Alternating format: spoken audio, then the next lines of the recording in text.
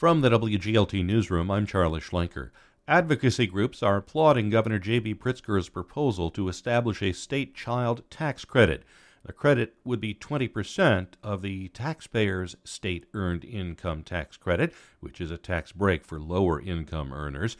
Fred Sau with the Illinois Coalition for Immigrant and Refugee Rights says Pritzker's plan is a good start. Our job is going to be making sure that there's a good amount of support, not just in the community, but also among General Assembly members to push as generous a proposal as we can get. Families with children 3 years of age or younger would be eligible.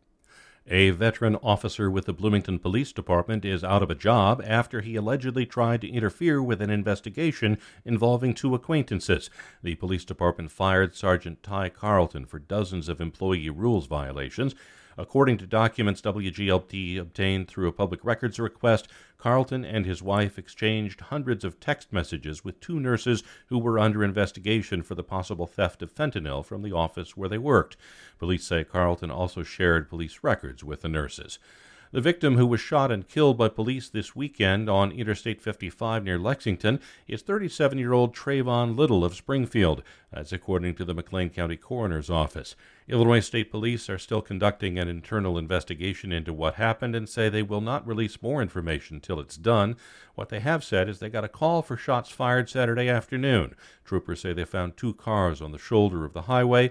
Police say Little was shooting at one of the vehicles and troopers exchanged gunfire. The coroner says the cause of death is multiple gunshot wounds. A toxicology report is pending. A struggling vegan restaurant in Bloomington has closed. Under-the-ground Blono had not been able to rebound from last summer's flood, which kept them closed for several months. Owners Cecil and Jackie Gunderson cite rising costs and health issues as additional reasons for closing. Under the Ground is the last in a string of restaurants to come and go from that downtown Bloomington location. Twin Cities restaurant watcher Larry Carrier says location is rarely the reason for a restaurant closure. Because as soon as I blame the location for restaurant demise, another restaurant might open next year, which is wildly successful. The downtown Bloomington branch of Zeta Coffee has also closed. The cafe's flagship location in Downs remains open. I'm Charlie Schlenker.